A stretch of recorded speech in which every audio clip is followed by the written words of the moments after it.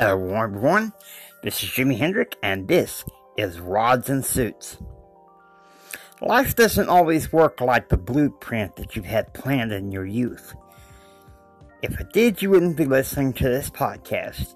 I show you that there is a better way. In this series of podcasts, we will go through the spiritual and temporal tips to survive in this world and to create a blueprint that you never dreamed of. That's everything that you could have ever wanted within reason.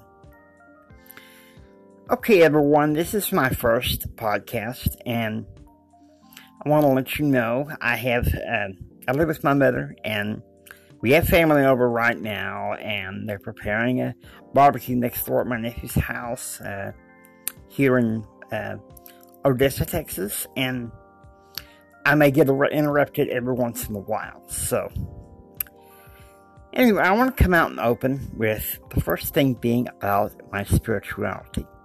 Why I am a Mormon. I will start with my life story. I was born January 20th, 1970, legally blind, with multiple birth defects. My parents noticed that something was wrong with me within a few months after my birth. And we went through a series of specialists and psychologists over a period of a few years. My parents were told that I had the characteristics of a mongoloid child and would not live long. And I was also labeled by an eye doctor as being mentally retarded, and they told the school district so. But my mama believed in me, as well as a vision resource teacher that the school district sent into my life.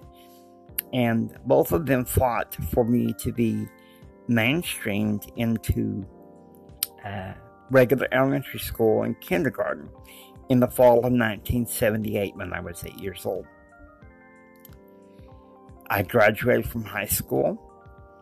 When I was done with high school and preparing to go into community college, a state caseworker for the blind and a team of experts, psychologists, said he is socially, emotionally, and mentally immature and is therefore unfit or undeserving to have a college education.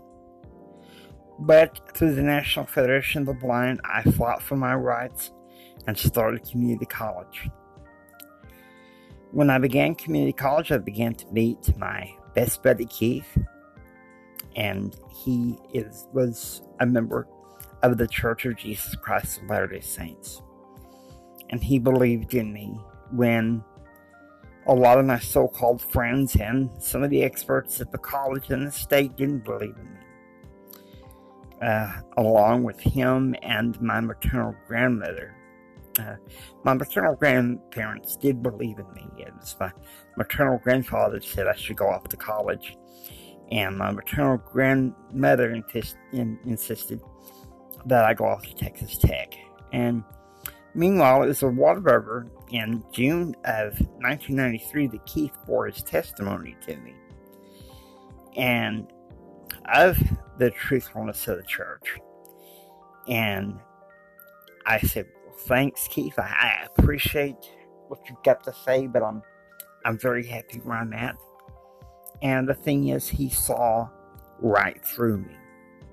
He knew that I was not very happy.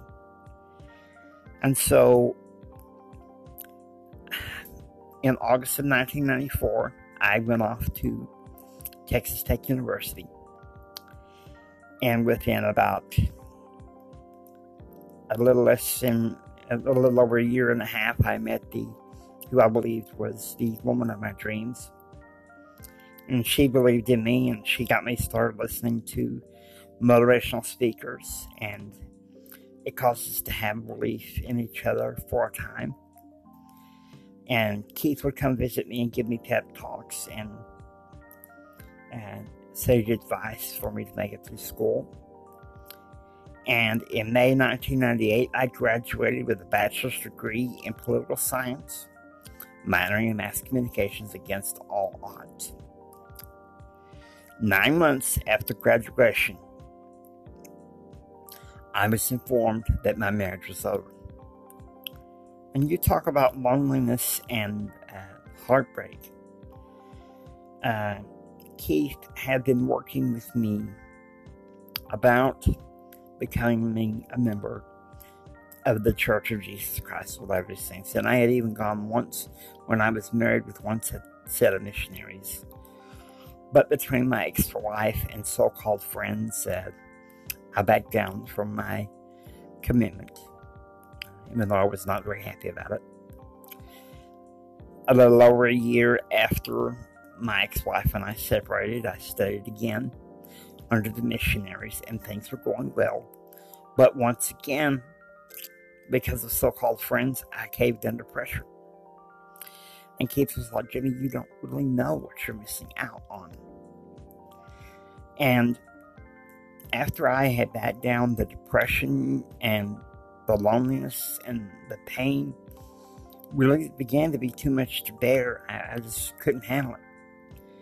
And I had some habits I'm sure that I'll go through, but my therapist finally told me in June of 2000, late June of 2000, Jenny, you need to do something about your pain. You need to do something about your problem. So I began studying the Book of Mormon. And at first, in the eyes of a skeptic, because I grew up independent Southern Baptist, and I was looking for footnotes in the Book of Mormon that led to the Bible, trying to compare Book of Mormon history with Bible history. But that all changed on February 27th of 2001 when I was laid off with my volunteer job at Legal Aid as a paralegal. I was devastated. I would journal for hours and cry. I eventually knew that I had to convert, regardless of what the quote-unquote friends I had at the time. I remember the morning of March 1st, I picked up the Book of Mormon and I read 2 Nephi, chapter 2, verse 25. Those of you in the church should know this verse.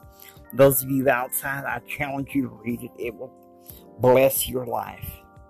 It says, Adam fell that men might be, and men are that they might have joy. And I got to say,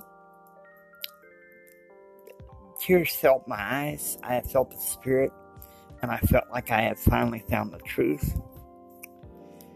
4 months later, on July 8th of 2001, a buddy of mine named Chris Ford, who was the elders quorum president at the time, baptized me. I remember going under the waters of baptism. When I came out, I tell you what, it was like a cool cleansing of the Spirit. I felt like I was on the process of becoming born again. A week later, I was confirmed a member of the church. And I felt the Holy Ghost fall upon me and a comfort and a strength that I have never known. Now,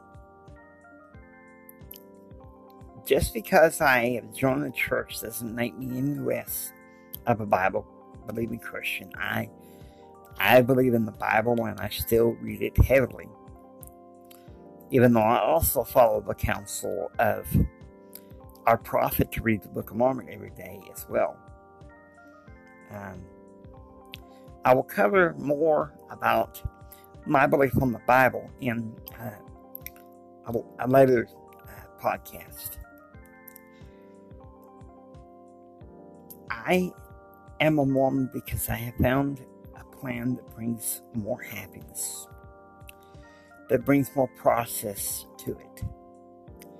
I no longer feel like I am at a spiritual holding pattern or treadmill that I had seen some of my friends go through. I can read the scriptures and find my answers every day. I can seek revelation. I can learn correct principles and govern myself. That is why I am a Mormon. We want to welcome you to Rods and Suits. There will be longer podcasts, but I wanted to get this out in the open as to why I am who I am. If you want to, you can get in touch with me. I'm James Hendrick on Facebook. You can get in touch with me that way, and if there's something that I can help you with, I'll be more than happy to take care of the situation to the best of my ability. This is Jimmy Hendrick. You've been listening to Rods and Suits, and God bless.